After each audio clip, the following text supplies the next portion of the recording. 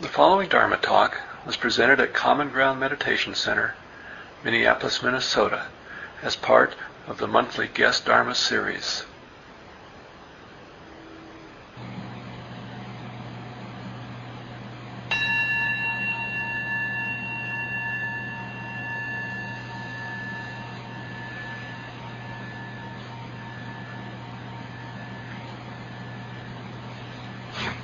Well, it would have been pleasant to keep on sitting, but I suppose we're supposed to have a class tonight. So I've titled this one, I think I'm going to change the title to Who's Afraid of Nagarjuna? As in, Who's Afraid of Virginia Woolf? Or should Theravadins be afraid of Nagarjuna? And I brought along last week this book, Heartwood of the Bodhi Tree, by Buddhadasa Bhikkhu. And I understand that you had a link to some of the first chapters of it, which I reread this morning as well. But I marked some pages farther in the book that I really wanted to point to tonight. And I want to explain to you where this whole thing comes from for me. I think that one of my fundamental theses about Nagarjuna, which is something that I think most Mahayanists would not agree with, is that Nagarjuna's thought really is going back to the sutta teachings of the Buddha after the, one might say, the detour of the Abhidhamma movement, because Abhidhamma had become dominant in Buddhist circles by the time Nagarjuna was working.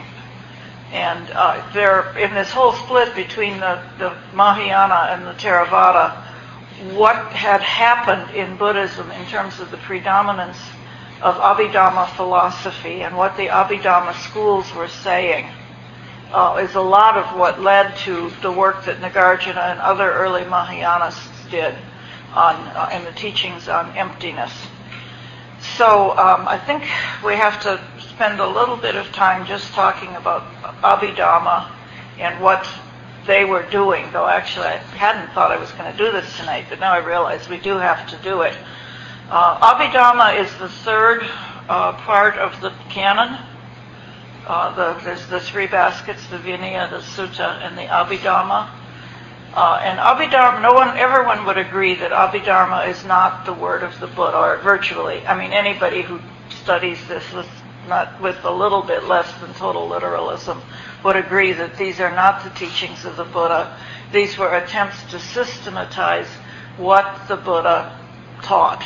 And a lot of it grew out of the very common practice of making lists of this, that, and the other. So Abhidhamma literally translates as higher dharma. Abhi has much of the same meaning as metta in metaphysics or metaethics or something like that. So it's in a certain sense once removed, or at a more abstract level. And what Abhidhamma sought to do was have a classification system into which absolutely everything could be fitted, so that you could take any phenomenon and say it's made up of these particular dhammas. The word dhamma is used in Abhidhamma literature in the plural with a capital D, and in the singular it means the teachings. But the word is also used for a phenomenon or a thing. And what the Abhidhamma said, it's very much like an atomic theory in chemistry, that what we look at looks like a phenomenon, but that's a very crude way of looking at things. When you look at something, what you really need to do is break it down into its constituent parts. And then you're closer to actually knowing what's going on. If you look at things the way they appear to us, it's very deceiving. And that's where we often go astray. We're deceived by our sensory perceptions and the concepts we put on top of our sensory perceptions. To know what's really happening, what's really going on, you have to break it down further than that. So a very simple Abhidharma analysis is that what looks like a person is in fact a collection of 5 skandhas. But the Abhidhamma school took it a lot further than that. and they there are charts of the various, what I used to call atoms of experience when I would teach this material, charts of the various dhammas that phenomena are made up of. And a phenomena, whether it's subjective, whether it's inside or outside, subjective or objective, doesn't matter. The same rules apply to all phenomena. There were a number of Abhidharma systems, but there are two whose literature survives to the current day. One is the Theravada Abhidharma. There are 7 books in the Pali canon that belong to the Abhidharma category. And there was another collection of Abhidharma that was current in India in a school that was called the Sarvastivadins. Sarvastivadins, it's just like it sounds, S-A-R-V-A, Sarvas, T-I-V-A-D-I-N-S. And what that means is everything exists. Very strange name, but that's what the name means. Everything exists. It was actually that school that the early Mahayanists were arguing with. They probably did not know the Pali literature on Abhidharma, but the enterprise is very much the same in the Sarvastivadins and in the Theravadins. The enterprise, the project, is to find these little units that make up the bigger phenomena that we mistake for self and other. To find out what those smaller units are. The Theravada Abhidharma came up with 82 dhammas, that there are 82 atoms of experience. Everything that we would ever encounter is made up of some combination or another of these 82 phenomena, 82 dhammas. And the Sarvastivadin had 75 dhammas in it. This gets to be a very complicated and, in a way, a very theoretical enterprise. Mark and I were talking about it before class, and it's very complicated and, in a certain sense, very, very theoretical. But Buddhists got really caught up in this enterprise of finding and classifying the dhammas, and then looking at a phenomenon and saying it's made up of dhammas, 2, 3, 10, 22, 35, etc. The problem that came along was that the Abhidharma systems, one of the issues they were concerned with is what is usually translated as a real existence. That crude things, I don't like to say gross phenomena because I don't like to take my own name in vain, crude things do not exist. They appear as if they exist, but they do not exist. In fact, I don't exist, you don't exist. We know that. Crude things do not exist, but the Dhammas, at least some interpretations of Abhidharma, argue that the Dhammas do have true existence. Why would we say they have true existence? Because you can't break things down any further. You can't make the analysis any more refined. And what Mahayanists were saying is, no, the Dhammas, it's not just that crude phenomena are empty of existence. The Dhammas, of which crude phenomena are made, are also empty of existence, of real existence. So whatever the Abhidhammas meant by this term real existence, that's what the Mahayanists were arguing with. They were saying the Dhammas also lack real existence. The Dhammas are also empty of inherent existence. So far, so good? Does that make sense? Rita, could you give us a sense of, in terms of how many hundreds of years after the time of the historic Buddha, this discussion between the early Mahayanists and the Abhidhammas? Yeah, the Abhidhammas. Well, Nagarjuna's dates are somewhere between 150 and 250 CE. So if we move the Buddha's dates about 100 years forward from what they're usually given and have him dying about 380, we're talking, 300-400 years. So in terms of development of intellectual Buddhist intellectual development. The Abhidharma schools definitely predate early Mahayana. They definitely predate. And I think in many ways it's very hard to understand early Mahayana, at least this side of early Mahayana, if you don't understand Abhidharma. And Abhidharma is not a very popular topic these days. I mean, you guys don't study it much either, do you? Well, there's a couple contemporary Western teachers that pull from it in their teaching, but it doesn't look like the books. I've studied Abhidharma quite a bit because in many ways it's very, very useful, but it's very hard. Now, let me say one more thing and then I'll take your question. This term, real existent, what the Abhidharmists meant by it, I'm not entirely sure. Early Mahayana said the term means those things, that the early Mahayana said that the Abhidharmists were claiming that these things truly existed. But I think that they may have meant by the term real existent nothing more than a name. In other words, that this was a naming system, but they weren't positing metaphysical reality to the dharmas. They were positing nominal reality to the dharmas. That's a very fine distinction, and a lot of people stumble on it, but this is part of what's at stake in the whole debate with early Mahayana. Yes? Is the basis for breaking things into all these parts more theory, or do they believe they discovered this during meditation? Both. There is always a salvific, because we mistake our perceptions to be real, we get into trouble. So this is a further analysis of how mistaken our perceptions are. And, to truly understand how mistaken our perceptions are, usually meditation isn't enough. Some analysis is also very helpful. I think people can spend a lot of time sitting in meditation and not get very far if there isn't some pointing in the right direction, some analysis, something to contemplate.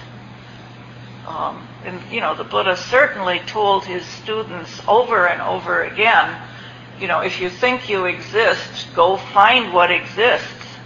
He didn't just say sit on your buff and count your breath. He said go find that thing which you think is you, that you think exists, and you'll come up empty-handed. But you have to do that. You have to search for, is it in the? That's really, is it in the eye? Is it in the ear? Is it in the nose? Is it in the tongue? Is it in the skin?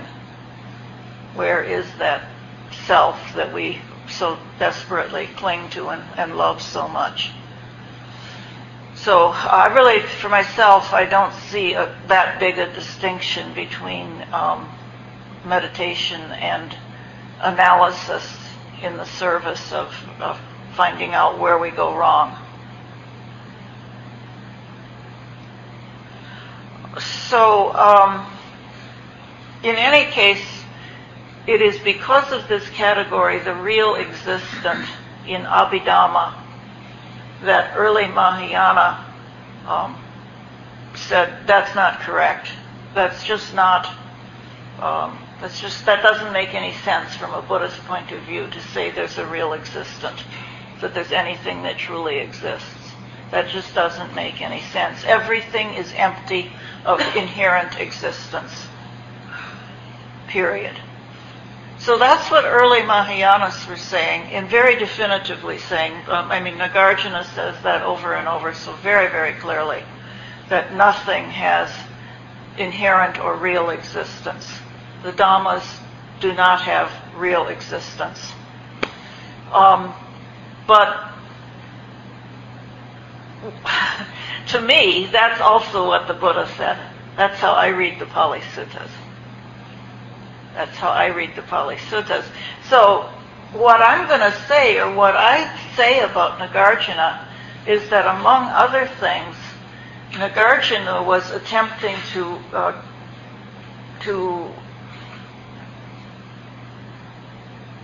go back to the sutta teachings of the Buddha and short-circuit all the Abhidharma speculation that was so rampant in his day, which would be, a very interesting proposition.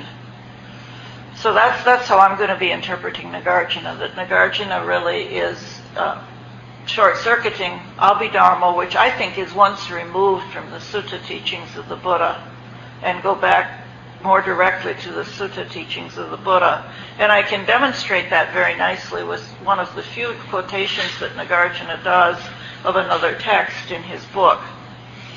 Now, I got interested in this for many reasons, because I see Nagarjuna and the Pali Suttas as very much on the same page. I got very confused when I started to study more closely with Tibetans, with Mahayanists. Because what Mahayanists say is that early Buddhism understood only the emptiness of self. They only understood anatman or anatta of self, but they did not understand emptiness of other or emptiness of phenomena. So the Tibetans, the Mahayanists call that one-fold egolessness and two-fold egolessness. Two-fold egolessness is understanding that nothing has inherent existence. And one-fold egolessness is understanding that nothing in me has inherent existence. So Mahayanists make that distinction, and they say that early Buddhists only understood egolessness of self, but not egolessness of phenomena. And when I first started hearing that from Tibetan teachers, I was just scratching my head saying, that doesn't make any sense. Because my earliest, when I started studying Buddhism seriously in 1973, the first thing I studied very seriously was Rahula Walpola's book, What the Buddha Taught. And I learned an awful lot of my Buddhism from that book. And the other book I learned most of it from early on was Chogyam Trungpa's Cutting Through Spiritual Materialism. And I read some Pali texts, not a lot. But what the Tibetans were saying about what early Buddhists taught made no sense at all to me, because it seemed very clear to me that in the Four Noble Truths and in every other basic teaching, nothing has inherent or real existence. It's not that it's just the subjective side of experience that lacks inherent existence, but the objective side of experience is somehow truly there. That didn't make any sense to me as what the Buddha taught or what was in the Pali text. It made no sense. So I've really gone after this issue because this is such a point of controversy between Theravadins and Mahayanists, and this is one of the points in which I think the Mahayanists may have been right about the Abhidharma, but they weren't right about the suttas. They weren't right about what they attribute to the Pali Suttas. And of course, by that time, they weren't reading the Pali Suttas anymore. So, nobody goes back to them. Most of the Pali Suttas did not make it to Tibet and were not translated into Tibetan. I think this is one of the places where in the modern world, Buddhists now can study with each other again, which wasn't possible even 200 years ago. And we could correct a lot of mistaken impressions that have come along just due to geographic and linguistic separation. So, I have been teaching in a Mahayana establishment now for 5 years, teaching them basically that this is one point in which the Mahayanists, they may have been right about Abhidharma. I'm not sure about that one way or the other because the texts are so difficult to understand clearly. But I think they clearly were wrong about the teachings that are in the suttas. So, and this is one of the passages I've worked with a lot. If you want to look at it later on, it's on page, let's see.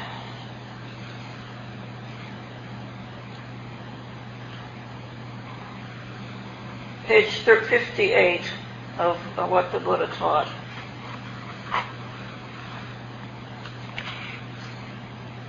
Do you need more light, Rita? A little bit would be good. 57 and 58.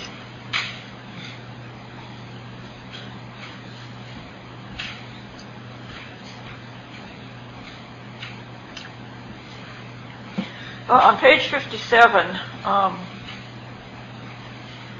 this is a quotation from the Dhammapada, which is in the Fifth Nikaya, so it's not a really early teaching, but it claims to be a quotation from the Buddha. All conditioned things are impermanent, all conditioned things are dukkha, and then it says, the word for conditioned things is sanskara, and then so it says, using the term sanskara, conditioned things, sanskara are impermanent, sanskara are dukkha, and then it says dhammas are without self. It doesn't say sanskaras are without self, it says dhammas are without self.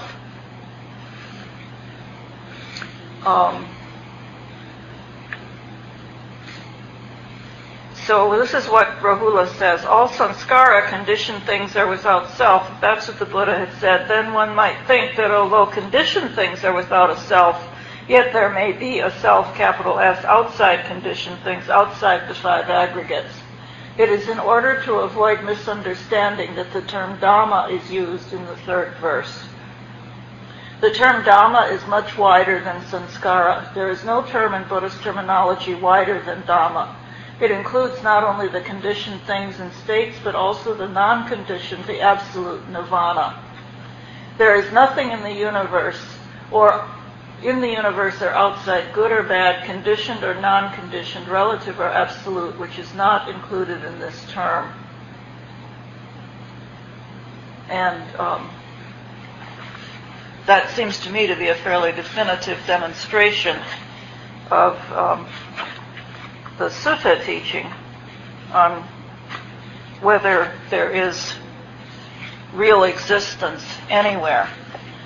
But I also wanted to refer you to this book, Heartwood of the Bodhi Tree, because this book, the author of this book really very strongly wants to say Theravadins should stop thinking that teachings on emptiness are Mahayana teachings and should reclaim them as genuinely Buddhist teachings. We shouldn't be afraid of the word emptiness. We shouldn't think that that's something that is Mahayana only. It is foundational Buddhism. The difference is that the term shunyata or sunnata isn't used. I'm probably going to switch to Sanskrit because then I won't mispronounce it so badly. The term shunya or shunyata isn't used that much in the Pali texts, but the meaning is definitely there.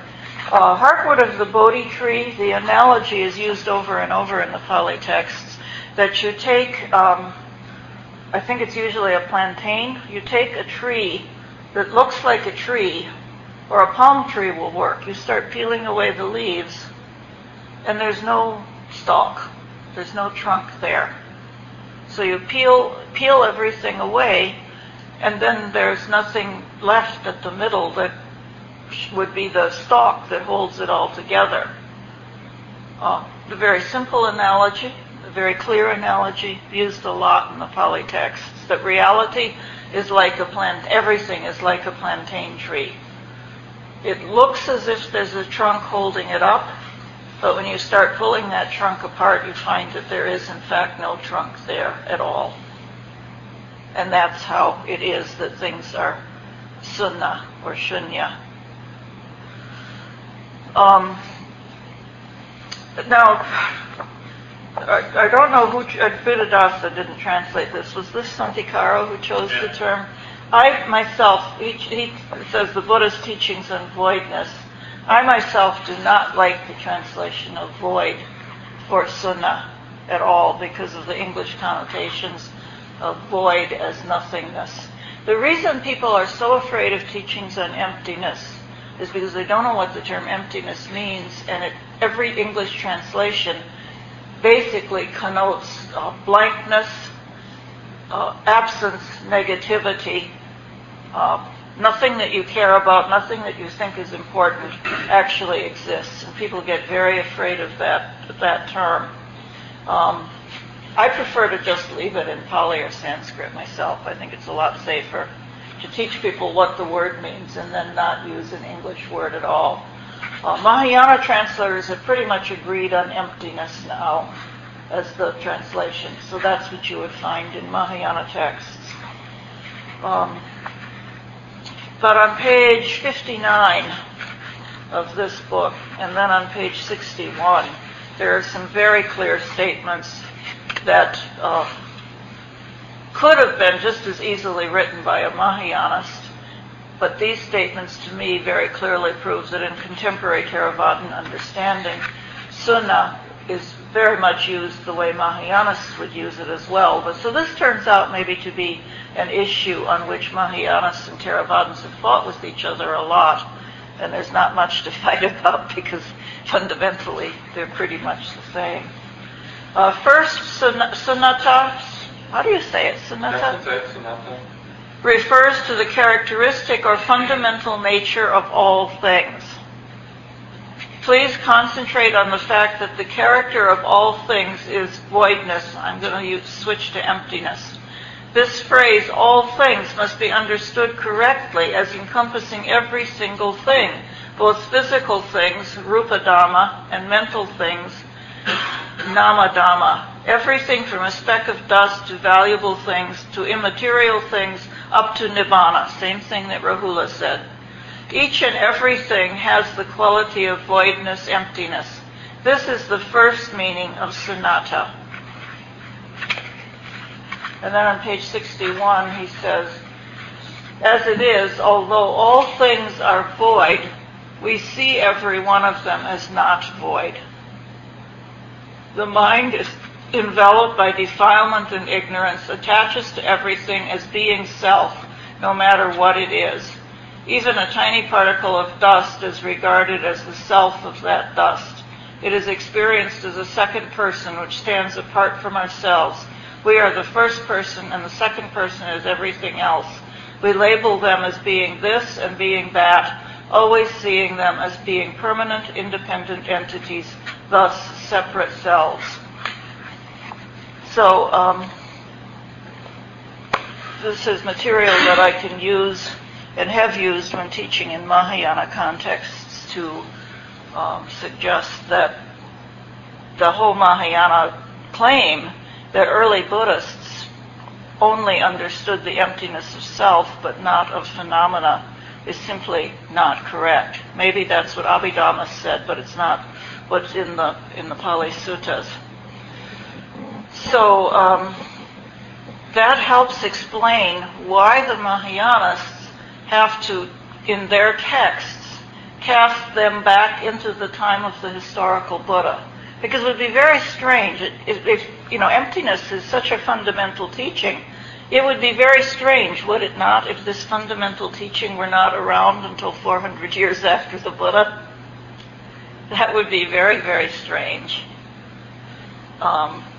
And what the Mahayanists are saying when they say that early Buddhists only had a very partial understanding of emptiness, that's a pretty serious claim. That early Buddhists didn't really understand emptiness. They only understood it partially. It was only 400 years after the Buddha that we finally really understood emptiness. That's why in all of their texts, Mahayanists cast a scene in which the historical Buddha is teaching about emptiness to select disciples or advanced disciples or whatever, texts that were not brought into the human realm until 400 years later. I've told you before about how the Mahayana story is that they were hidden among the Nagas because the Buddha realized that his human disciples weren't ready for these teachings yet. So, to my mind, it seems that what happened is not what the Mahayanas say at all, but that for some reason we went into a kind of a detour called Abhidhamma.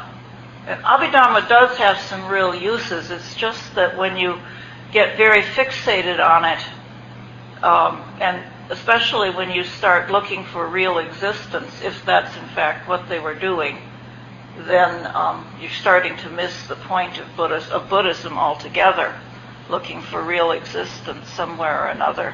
So that's my way of introduction, and then I'm going to work from a lecture I have at Nagarjuna. Are there any comments about what I've said so far?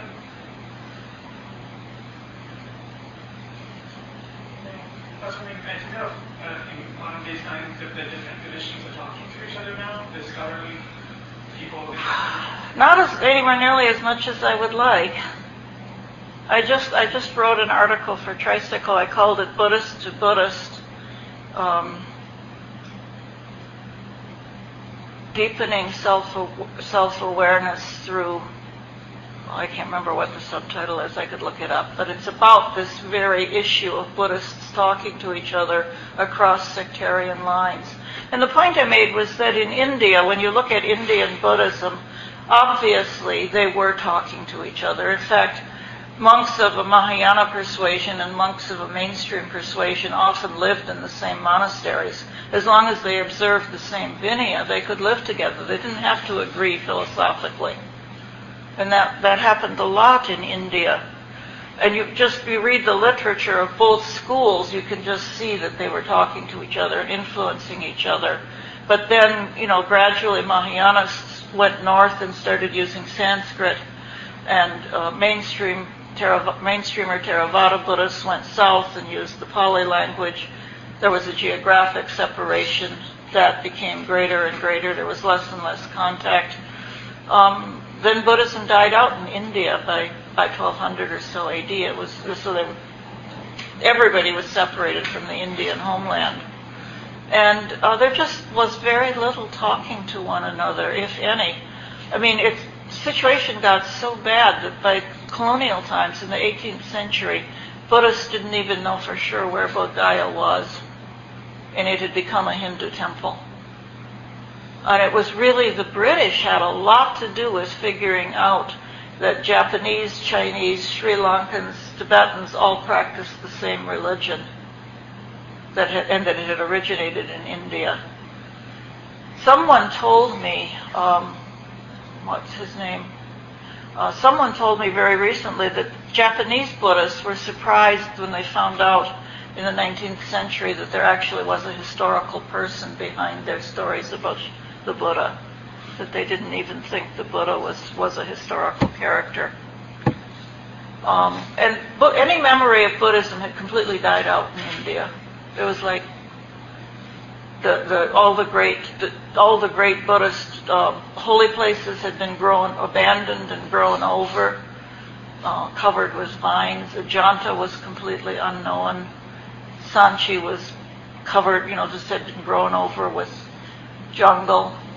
It's really quite interesting to study about how in the 19th century especially, how much, that British with their curiosity, how much they really helped us discover Buddhism behind Tibetan religion and Chinese religion and Japanese religion and Southeast Asian. It's really fascinating. And so what I said in this article is that even though many people think this is a dark age, it could be a golden age for Buddhism again, because it's now so easy for Buddhists to communicate across these traditional divisions. It's very, very easy. But do we? No. No, not very much.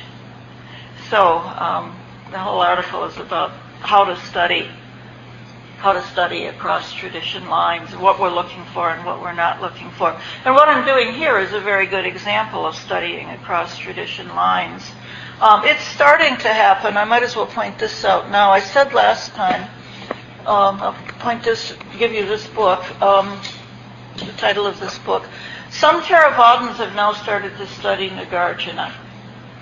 And David Kalupahana, who is a Sri Lankan Buddhist scholar, did a translation of Nagarjuna's major book and did a commentary on it. It's called Nagarjuna, the Philosophy of the Middle Way.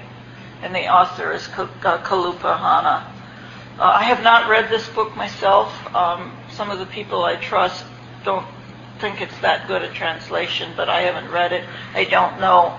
But I think it's very, very interesting that a Sri Lankan Theravada Buddhist scholar would put this much energy into studying Nagarjuna.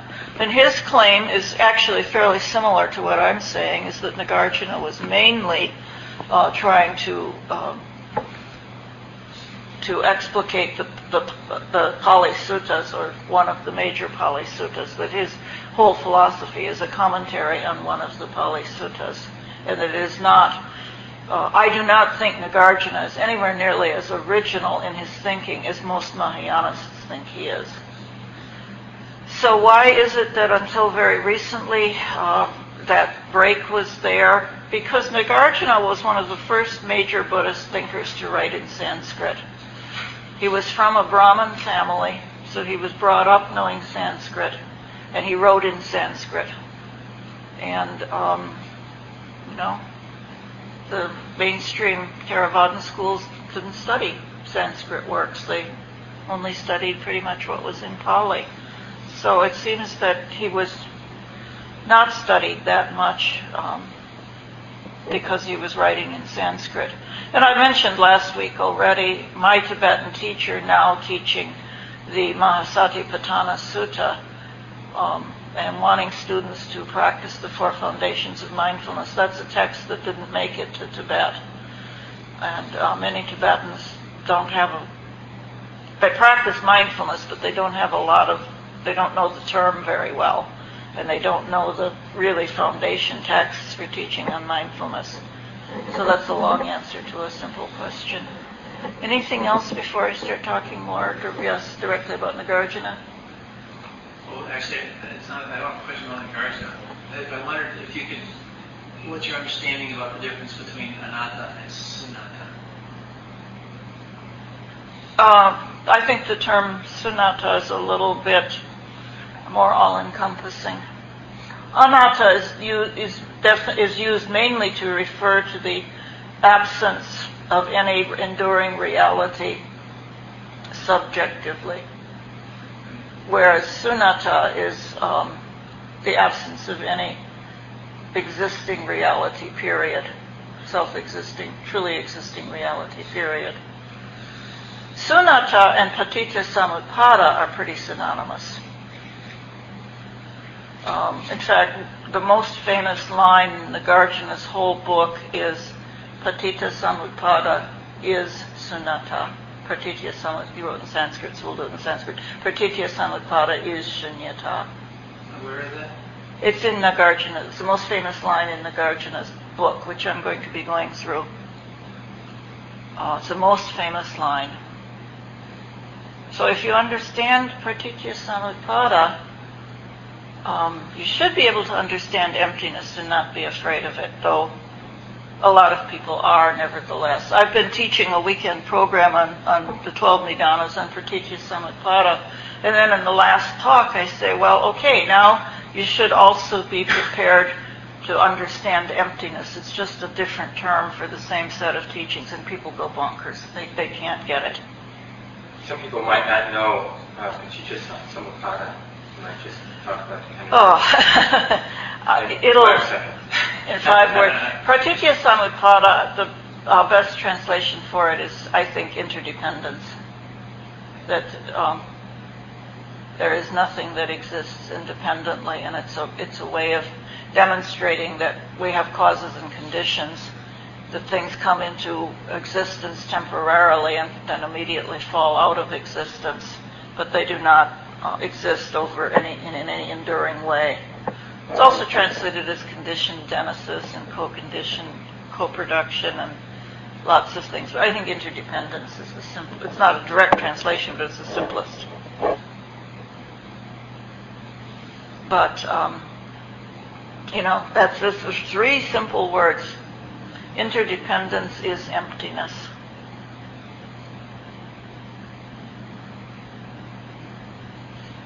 We're going to find out that I think the whole problem with people with emptiness has been, it's much simpler, I think, than people often get it to be.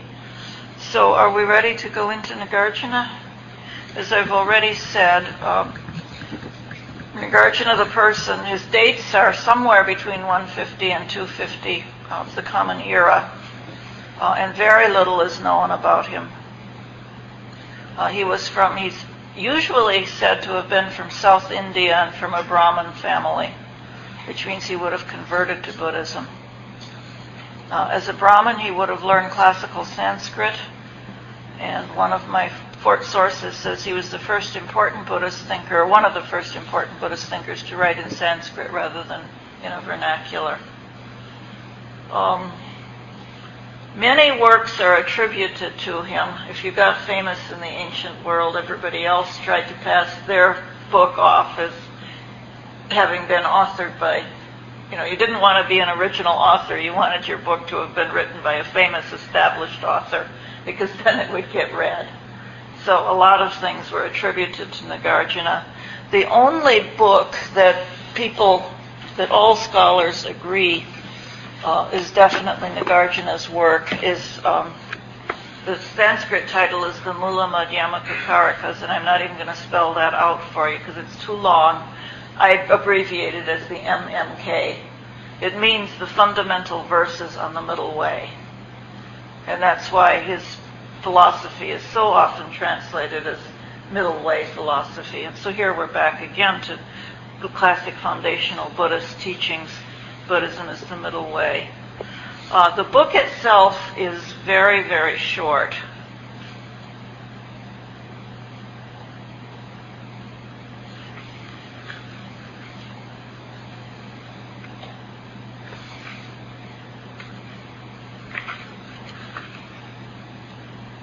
In this, which I happen to think is a really reliable book on the MMK, this is the root text, and then this is the explanation. And to my mind, the book is incomprehensible without a commentary. I wouldn't recommend trying to just go read the root text. For one thing, Nagarjuna is always putting words into his opponent's mouths, and without commentary, you can't even tell whether he's speaking in his own voice or in the voice of an opponent. So it gets very, very confusing.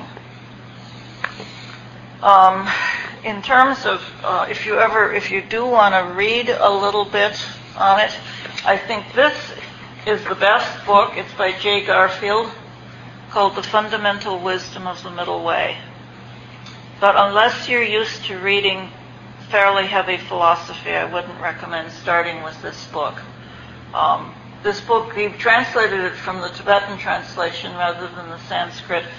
It's a very good book because he goes through it verse by verse, almost word by word, and he contrasts and compares Nagarjuna to major Western philosophies. He also compares what he's doing with other translations, what other translators have come up with. He's very even-handed and fair in his comments about other people. So you have a philosophy background, right? For someone with philosophy background, it's a great book. I really, really recommend it. But for more of a training wheels approach to the MMK, I recommend a book by a very, very good, very clear Tibetan teacher. The book is called The Sun of Wisdom, S-U-N, The Sun of Wisdom. And it's by Khenpo Tsutram Gyamtso, Gyamtso. He's a very, very clear teacher, and it's very well translated. It's not hard reading. And he doesn't go through everything. It's a training wheels kind of approach. He goes through, some verses and some lines. He doesn't go through the whole text, but he hits the high points. Now, I'm going to be teaching this this winter to the Sangha, the Lotus Garden students in the Midwest, and this is the book I'm going to use for them. So I do, if you do want to, even though it's by a Tibetan, I don't think there's anything that would be terribly problematic for anybody. It's a very clear, very simple book.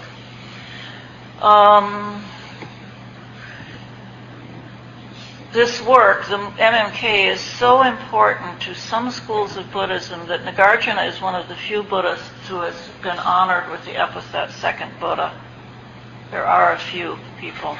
Nagarjuna, Padmasambhava has sometimes been called the second Buddha, but very few people get that title. And the MMK has also been of great interest to Western philosophers. They've studied the MMK more than any other work of Buddhist philosophy.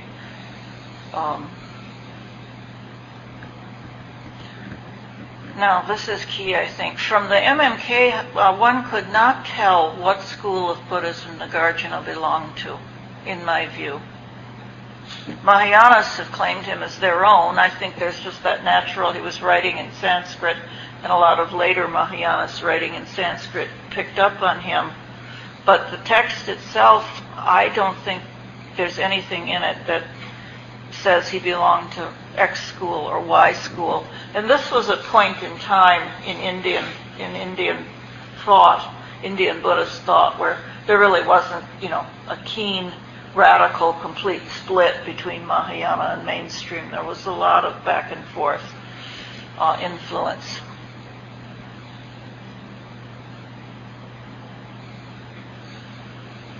There is one article that questions whether Nagarjuna was a Mahayanist. There is no mention at all of the Bodhisattva vow or the Bodhisattva path in the MMK. And that, to my mind, is one of the most distinctive new features of Mahayana Buddhism. Also, there's nothing in it that could lead you towards any Trikaya theory, the three bodies of the Buddha, all the mythological Buddhas that are so important in Mahayana Buddhism.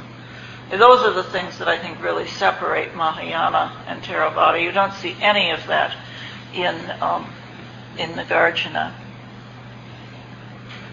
The Buddha he talks about is the historical Buddha, very clear. He's not talking about a mythological Buddha at all.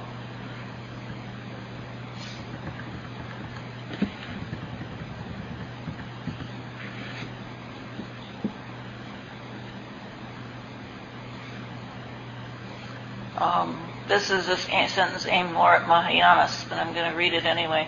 It is important to recognize that many of the teachings we popularly associate with Nagarjuna are actually much more generic than specifically Mahayana. He did not originate talk about emptiness, nor did he originate the tetralemma. The tetralemma is this phrase that occurs over and over in the Pali texts. It neither exists nor does not exist, nor both exists and does not exist, nor neither exists, nor does not exist. These four logical possibilities: is not, both, neither.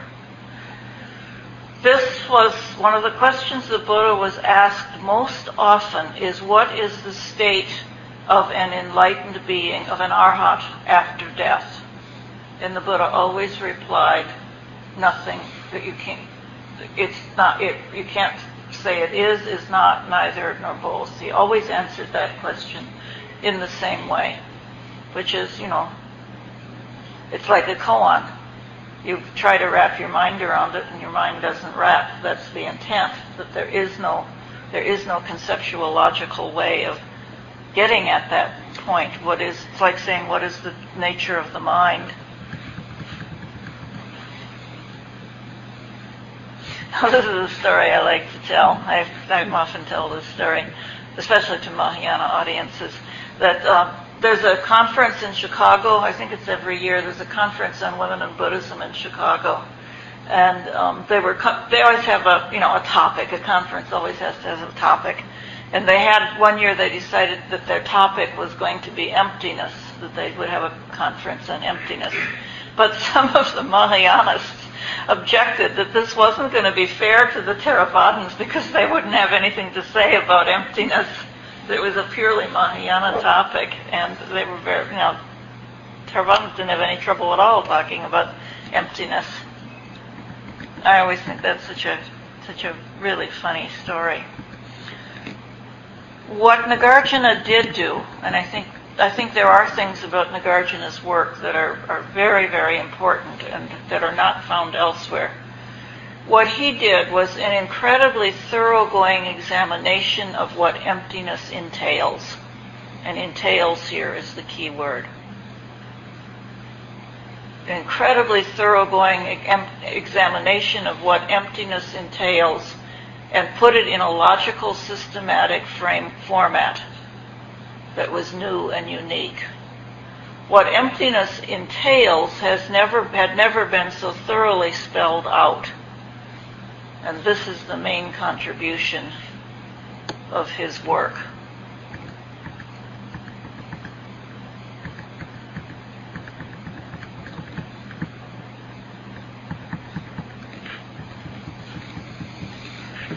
So, Any questions or comments?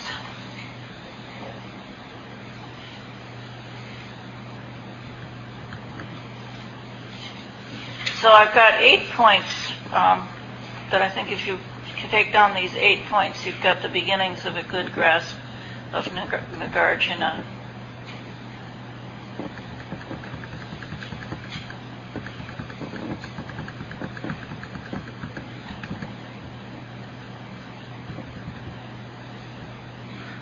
One, in the Pali text, the Buddha is often represented as saying, when asked about the state of existence of the Tathagata or any enlightened being after death, that nothing coherent could be said, that such a one neither existed nor did not exist, nor both nor neither. Thus, the tetralemma often employed by Nagarjuna originates in the Pali text, not with him. This was a great moment for me. I've started now, when I teach, most of the time, I try to find a story in the Pali Suttas to begin my teaching with, which for a Tibetan, somebody who's teaching in the Tibetan tradition is pretty unusual. And so I was looking, as I was preparing to do a major teaching on Nagarjuna last summer, I thought of a text that I've come across over and over when I'm studying the Pali Suttas. One of the places where it's found is this marvelous anthology, In the Buddha's Words.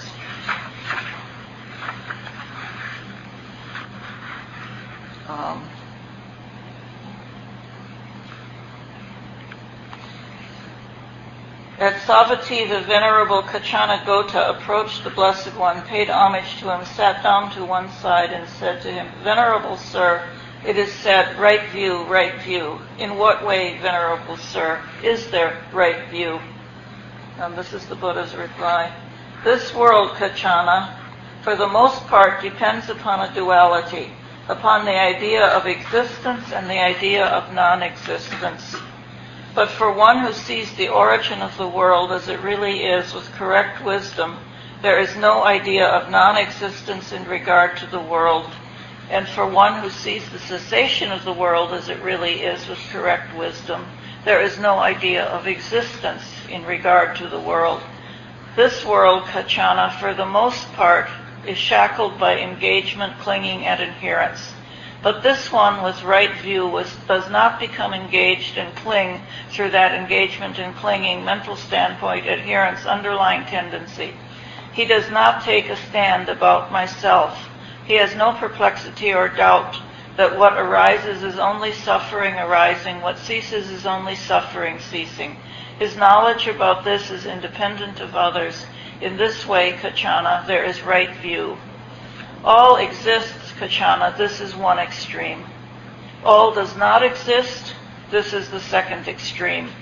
Without veering toward either of these extremes, the Tathagata teaches the Dhamma by the middle. With ignorance as condition, we're going to go through the 12 Nidanas now. With ignorance as condition, volitional formations come to be. With volitional formations as conditions, consciousness, and then the dots. Because we're not going to repeat the whole thing. Such is the origin of this whole mass of suffering. But with the remainderless fading away and cessation of ignorance comes cessation of volitional formations. With the cessation of volitional formations, cessation of consciousness, etc. Such is the cessation of this whole mass of suffering. That's from the Samyutta Nikaya. What page in that book are you on? Pardon? What page on that book? It's page 356 and 7. I'm sure you all know about this. This is a really wonderful book. One year, this is really great. One year I made all the students at Lotus Garden buy it. And everybody, Rinpoche thought it was so cute that I had my students reading stories of the Buddha. So I thought, well, that's the text I'm going to use as like this is the kind of thing Nagarjuna was saying, but in the Pali Suttas. So can you imagine how happy I was when I was studying the MMK, and that was the text Nagarjuna in fact based himself on? That was a happy day. That was a very happy day.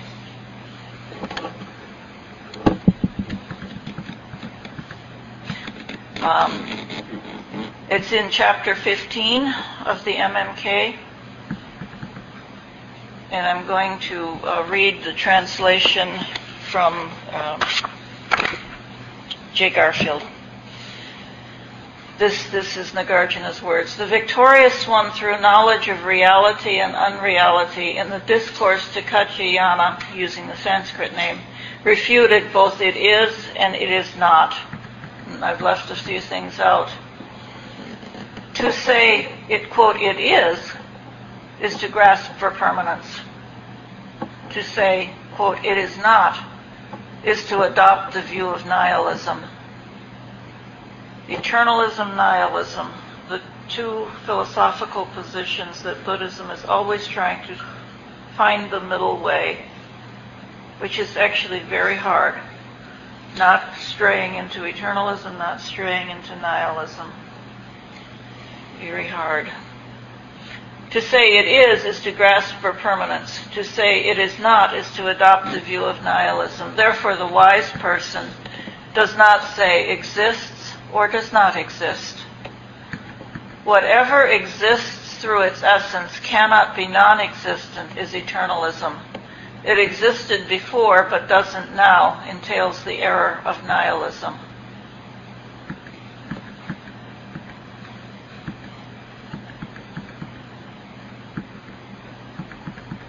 Actually, I misled you when I said I was starting the 8 points. That was still a preamble to Nagarjuna's thinking. Now start the 8 points in Nagarjuna. And I think this is the main one. I'm going to read from my notes. Obviously, the first thing we need to do is get some clarity on the term emptiness, or Santikaro would have used voidness here, which in my view is not as difficult as most people think.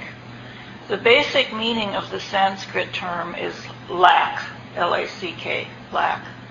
That something is not there. That's what the Sanskrit term, the Pali term means. Something's not there. The question is, what's not there? What's not there is independent existence. So that's why Nagarjuna and other people were saying the Abhidhammists are crazy if they assert that there are real existence. Because that's impossible. It is utterly impossible that anything could have independent existence or real existence. And that was the argument. Now, as I've said, whether they were interpreting the Abhidhammists correctly is another question, but the Abhidhammists did use the term svabhavha, or real existence, in their texts. What's not there, if we want to really keep strict to the language, what's not there is svabhavha, which is translated as own being, or independent existence. The Tibetans have a very good way of translating this into English. It exists from its own side, or it exists uncaused,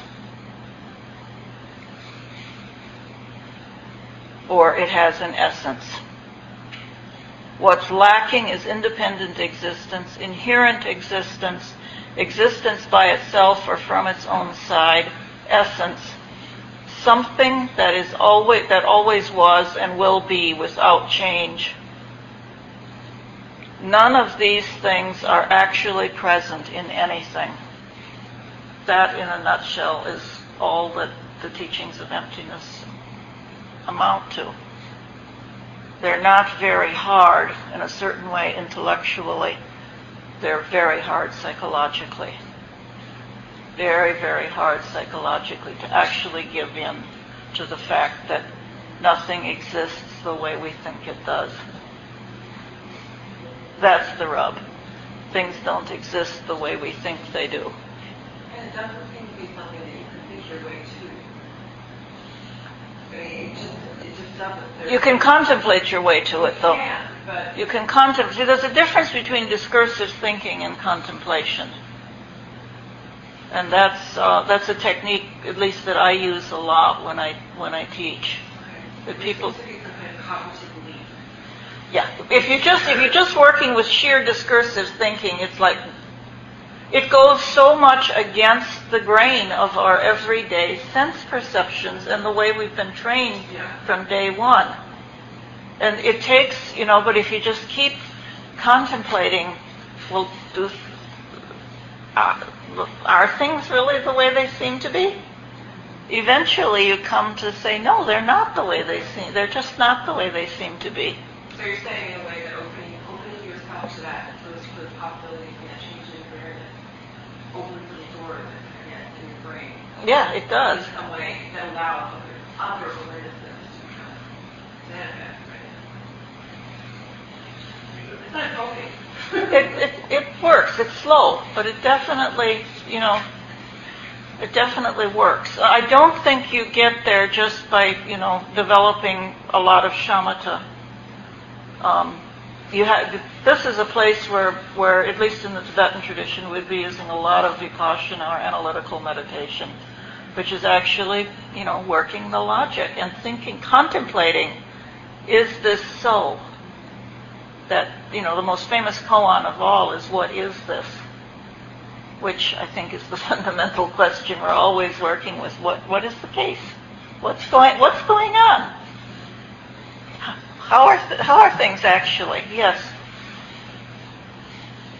It seems to me that if we accept the idea of interdependence, complete interdependence of all phenomena, and if we also accept the idea of impermanence of all phenomena, that what exists now does not exist now, does not exist now. If you accept those two things, and those two things don't seem to be that hard to accept logically. Logically, or from experience. If you accept those, it doesn't seem to me that emptiness is such a big jolt. No, it's not. It shouldn't be a big jolt, but it is to most people. And partly it's the word emptiness. People have said, well, even the Dalai Lama and Thich Nhat Hanh have said, well, maybe we should say interdependence instead of emptiness. But I think that in Sanskrit, for sure, I can't do Pali, that the word had it sort of has a certain shock value. And I think that shock value is deliberate, because I think it's very easy to say, yes, I understand that everything is impermanent. Yes, I understand that. It's very easy to say that, but not to get it emotionally. And then we're still shocked when things change. We're still shocked when something important changes that we didn't want to change on us. If we really understood emptiness, we'd never be shocked by change. So we will listen to people on the television. I'm thinking of a commercial for MSNBC where one of their people is saying, I never thought that this could happen to my country. Well, or, anytime we say, why me? Why me? That's not understanding emptiness.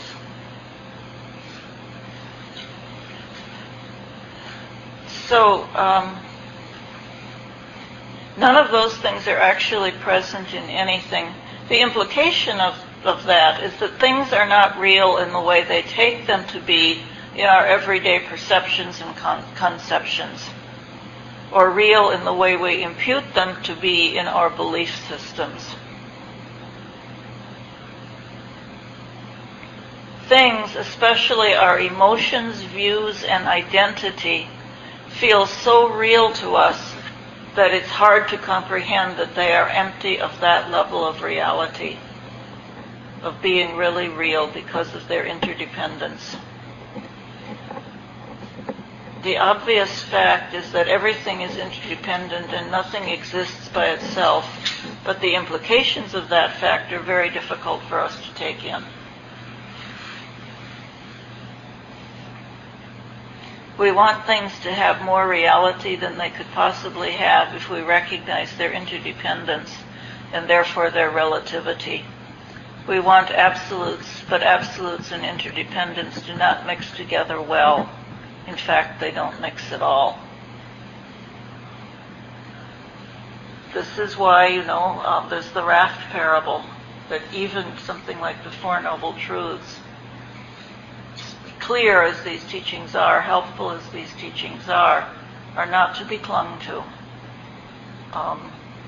Nagarjuna proves that even the Buddha is the result of interdependent arising and not anything more profound than that. Yes? You said, instead of using the word why me, the first thing that came to my mind is that this is my karma. Instead of saying, asking the question of myself, why me, my answer to it would be, this is my karma. That's much closer to understanding emptiness. If we truly, Westerners have a lot of trouble taking that in, though. One of the most commonly asked questions is something like,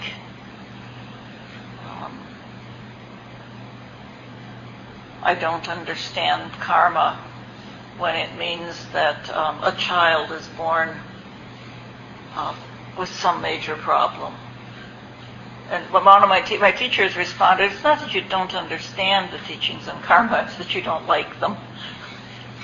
Another point that comes up that's very odd to me, or really makes me study more, is that I read a lot of books in my 20s and 30s by like Rollo May and Theodore Isaac Rubin and so forth. And the term empty was brought up in those books in a terribly different way. A very different way. Very different. And I began to learn it in the Buddhist way, so I'm not afraid of it anymore. But that's why the teachings on emptiness have to be brought up very carefully. And I think that, I know many people who, many Mahayanas who are really supposed to, they're supposed to believe in emptiness, so they really try to get it. And they're terribly confused about it because this explanation, it means something's missing, something's not there. What's missing? Independent existence. That's such a simple explanation. But I've heard major teachers fumble around and not be able to say it that clearly. I've never understood why it seems so clear, so simple. But I have heard people stumble around trying to explain it, and if I didn't already know what they were talking about, I couldn't have figured it out from what they were saying about emptiness. Okay, so what's often hard for people to get is that the emptiness of things does not mean that they are not there or that they are non-existent. Emptiness, this is a very simple sentence. Emptiness does not equal non-existence. And that, the first time most people hear that, it just goes, they just don't get it. And last winter I was teaching Four Truths at a Shambhala center, and I talked about things not existing, because to exist means to exist permanently, without causes, without change. And somebody just kind of blew up and said, I don't see why you define existence in that complicated way. Existence just means things are. And well, this person just wasn't thinking clearly.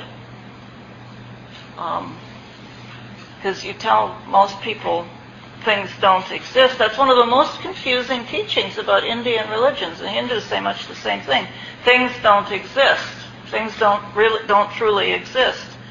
And people say, then how come my car got crashed if it doesn't exist? Emptiness does not equal or mean non-existence.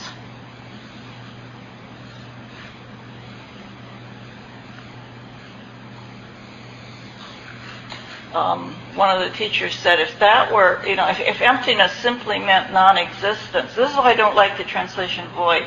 If emptiness simply meant non-existence, making things empty would be easy. Call in the moving company, move everything out of the room, and then the room is empty. Emptiness doesn't mean empty that all the chairs and cushions are gone. The room is equally empty whether there are cushions and chairs in it or not, because there's nothing that truly exists. The Mahayanas have a very good way of putting this together. They say things are empty and nevertheless they appear. So we talk a lot about emptiness and appearance. And I think that's a very, very good way of putting it. We are taught frequently to contemplate that everything we encounter is a dream and an illusion. That's what it means to say that they appear, the way things appear in dreams. So things exist, they appear.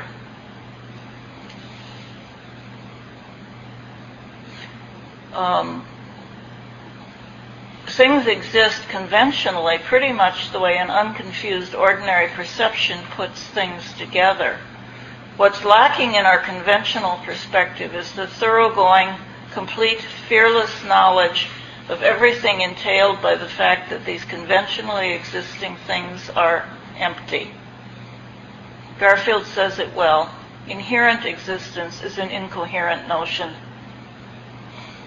Isn't that just so short and simple?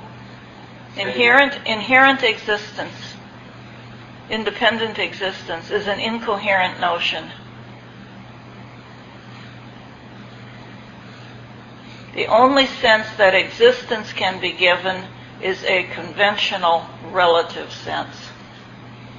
If you say something exists and you're utterly clear that that's meant in a conventional relative way, okay. And in demonstrating that phenomena have exactly that kind of existence and that dependent arising has exactly that kind of existence, we recover the existence of phenomenal reality in the context of emptiness. That's Nagarjuna's writing, Garfield's writing. That was point 2. Point 3. It is also hard for people to understand that if things had essence or inherent existence, things couldn't change, and therefore enlightenment would not be possible. So it's only emptiness that makes enlightenment possible.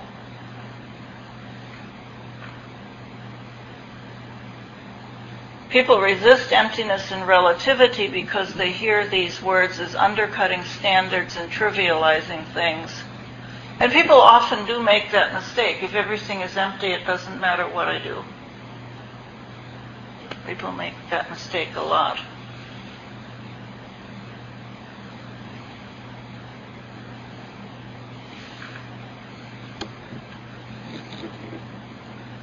We often say we often think that saying something is absolute gives it ultimate importance. There's a word missing here in my notes.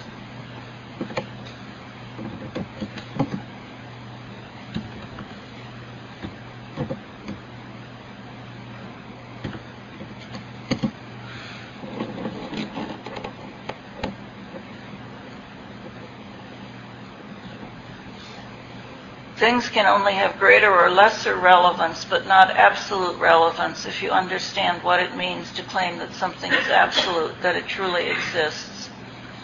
If you want to suppose that there is some particle of things that truly exists, then the Buddha's instructions would be, go find it. Those were his instructions many, many times. Go look for the self. Is it in the, I've gone through those. Is it in the eye? Is it in the ear? Is it in the nose? Where is that self? Point number 4. The soteriological aspects of these teachings. Cognitive errors fuel grasping, and grasping causes suffering. It's very simple. Because we think things truly exist, which is a cognitive error, we grasp. Because we grasp, there is suffering. the leading cognitive error is to impute inherent existence onto conventional existence, which we do all the time. We impute inherent existence onto conventional existence. But point 5, we're going to get now into some statements directly from Nagarjuna. Chapter 24, if you're ever going to read just one chapter and study it of the MMK, it would be chapter 24, and particularly verse 18 of chapter 24, in which Nagarjuna says,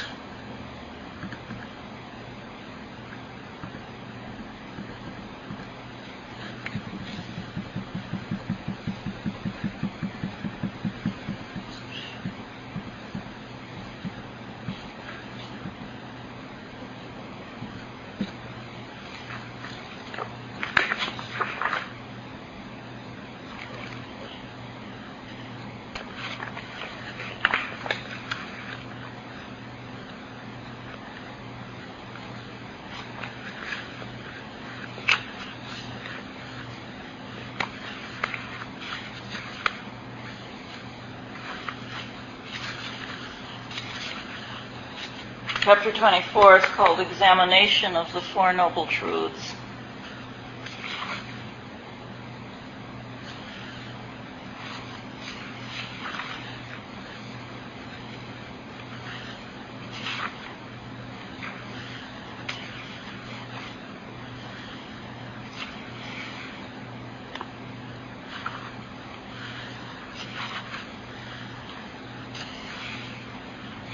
And this is the proof that the Four Noble Truths are not to be taken as absolutes, as is taught in the raft parable as well.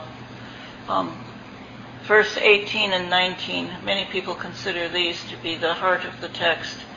Whatever is dependently co-arisen, that is explained to be emptiness.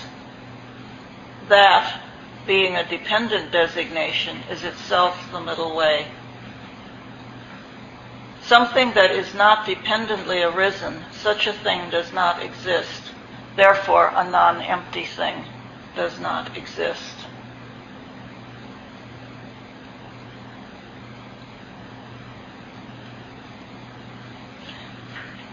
I've given it to you in 3 words. Pratitya Samutpada is shunyata. Here in the text, this is the famous line, whatever is dependently co-arisen.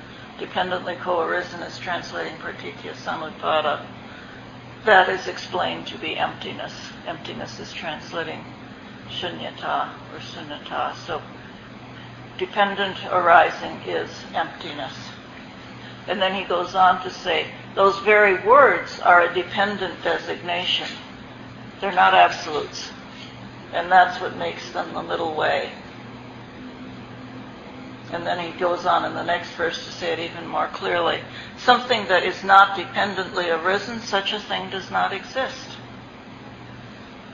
Therefore, a non-empty thing does not exist.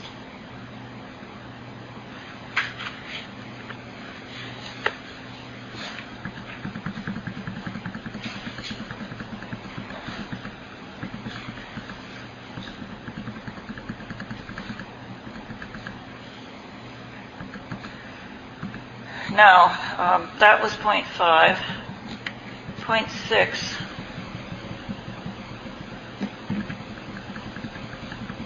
Therefore, if we've tracked thus far, emptiness is not something different from phenomena, but a profound way of viewing or understanding phenomena.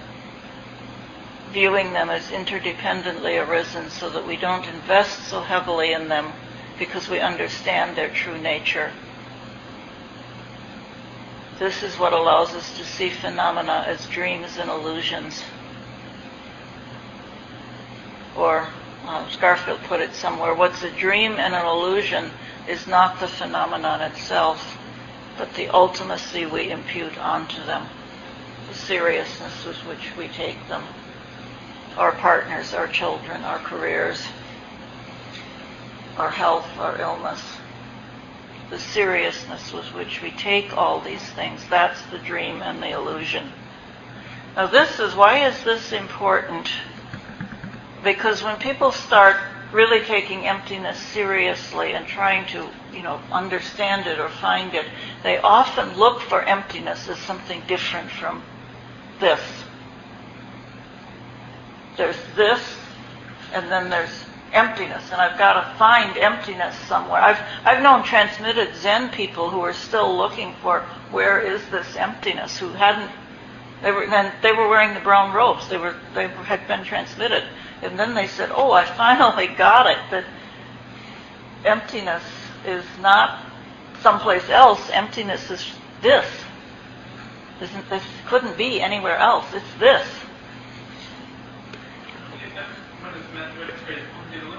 Yes, among other things. So it is very important to realize that emptiness is not behind or under phenomena, but right there, coextensive with phenomena. The big mistake people make about emptiness is trying to find it or find out what it is as something more than phenomena. That's a very common mistake. And that's what leads many people to think that if I understood emptiness, then I would not see phenomena. No, I wouldn't attribute the kind of importance to them that I do. I wouldn't take them as seriously as I do. I wouldn't get upset when things don't go my way. That's what it would mean. So point number 7, what I've just been talking about is called the emptiness of emptiness, which is a term. I don't know of that term. I've never seen it in a Theravada mainstream context, but it's used a lot in Mahayana contexts. The emptiness of emptiness keeps us from thinking that there's, phenomenon A, phenomenon B, phenomenon C, and then there's emptiness. Because we don't. That's a mistake.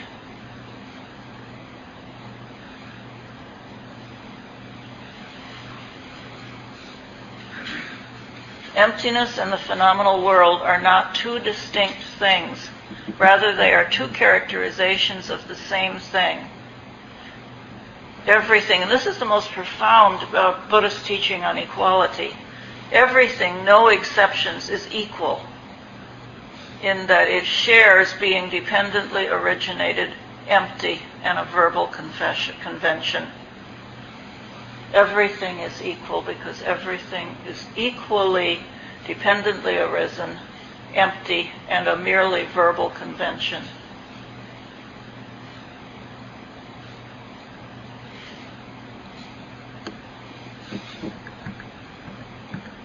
And then point 8, we will get done tonight, so we'll have to discuss what to do next week.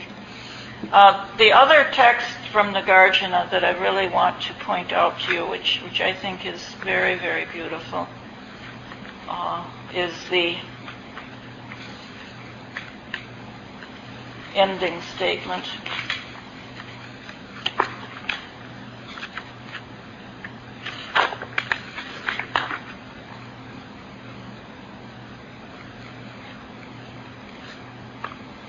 The very last verse reads, I prostrate to Gautama, so we're, historical Buddha, no Dharmakaya, Sambhogakaya Buddhas. I prostrate to Gautama, who through compassion taught the true doctrine which leads to the relinquishing of all views.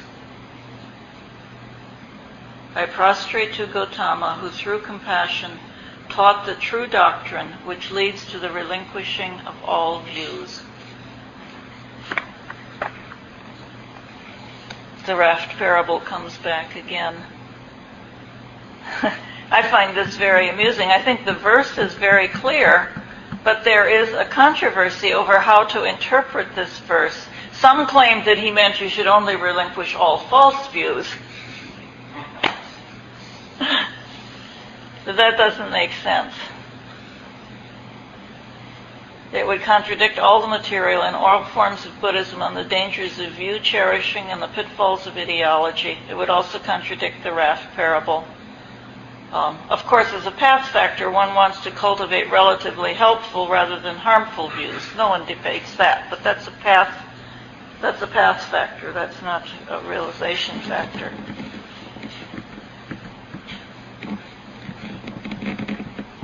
Okay. There's one more point to make, and there's 1 minute left, so might save that point for next week. We have 1 more week to go, and I don't have a full plan because I didn't know how long it would take us to get through this material. But I thought I might do my lecture on what I think really was happening in the split between Mahayana and Theravada. I've done that here before, but it's been a number of years since I did it. So if people here have all heard that material before, let me know so I don't redo that. Otherwise, I think that would be a useful. Yeah, and one thing, I'm sure you're going to cover it anyway, but just we had Roger Jackson talk about metta as a theme throughout Buddhist history and different Buddhist schools. And obviously you've mentioned that already about that emphasis on compassion and the Bodhisattva ideal in Mahayana. So that might be something you could bring in, just talking about how metta is used, how it has been used, compassion, love in the tradition, how it's different. That might be an additional piece that might be. Yeah, well, I think that the puzzle of where this Bodhisattva vow idea came from is because the historical Buddha certainly didn't teach it. That's a very big puzzle, and I've worked on that a lot. Because behind, Mahayanas basically say there are 3 things wrong with quote Hinayana. One is that there isn't a very developed notion of compassion, which is not the case if you study the Pali Suttas. They only understood the egolessness of self, but not the egolessness of phenomena in general, which is obviously clearly not the case. And what's the third one? Those are the 2 big ones that they say. So it's 8:32 now. I can take a few minutes for comments and questions on what I've just talked about, and then I'm going to get on the road. Because you could follow this, right? I mean, it's the way I teach it. You can probably get it intellectually fairly easily. Don't get fooled into thinking you've got it because you've got it intellectually. It's very subtle, and it really changes. It changes a lot when you get it at a deeper level. Yes. So I'm just wondering, are you reading from a PowerPoint or some other document that you'd be willing to distribute to the Not at this point. Not at this point. What you can do. How would we do this? These teachings, when I gave them at Lotus Garden, were recorded, and I am allowing people to have recordings of the teachings, but I don't sell them. If any people are interested in getting the recording, let me know and I'll figure out a way.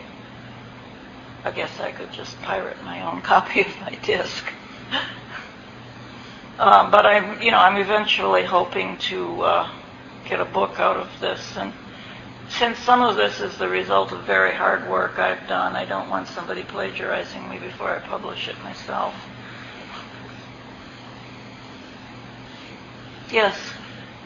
Is emptiness not being different from phenomena the same as the Heart Sutra saying one is emptiness? That's, yeah. Which would explain why the Heart Sutra is so important. Yeah, well, the Heart Sutra is so important because it's such a succinct, short statement about all of this stuff. The Heart Sutra is actually a very late text. It is said to be from like the 7th or 8th century CE. So it distills and pulls together a lot of previous teaching. But, that would be another option. If any people here, are you a Zen student? I am. Okay, that's why you know the Heart Sutra. So people here studied the Heart Sutra? Well, I think it's just around.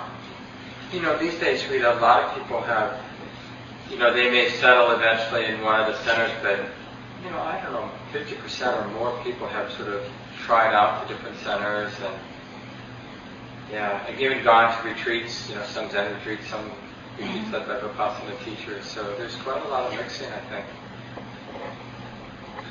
Okay, more than, maybe it's the Tibetan-inspired ones that are so off on their own corner. Yes? I was going to say, I think that may be some of the difficult, because I think what happens oftentimes in the West now is that there's such a mix and a blend, and there's commentaries upon commentaries, and people that are pulling their own fusions together, that there isn't, people aren't coming generally, I think, all of this set in place. So it's almost difficult to understand some of the different finer points from the different places that people come from. Because certainly the Vajrayana groups tend not to mix that much with other groups. So is there any consensus or any other requests for what to do in the final week? Yes? Just a little bit more. Today I wouldn't mind going through the 8 points again, but that's just fine. Well, I'd like to finish the 8th one with a little more detail. And actually, that can allow me to say if there is actually something new in the Heart Sutra teachings, what it is. And then we could discuss whether what I see is something new in the Heart Sutra over what's in the suttas. Then we could discuss whether that material is also found in a Theravada tradition somewhere. So that might be, maybe what I should do to make sure everybody has it is figure out a way to email you a copy of the Heart Sutra. Well, I can send it out to you. Okay. I have a copy of it. Okay. Digitally, so that we can have a copy of the Heart Sutra in front of us for next week. Is there a particular translation you'd like to use? I mean, if you have a particular translation, maybe send it to me, and then I'll get it out to everybody. Yeah. Well, I'd like to use the one I'm most familiar with. Then send it to me, and then that way it will be consistent. Okay, so I think we should now conclude at this point. Thank you again for coming. We'll see you next week once more.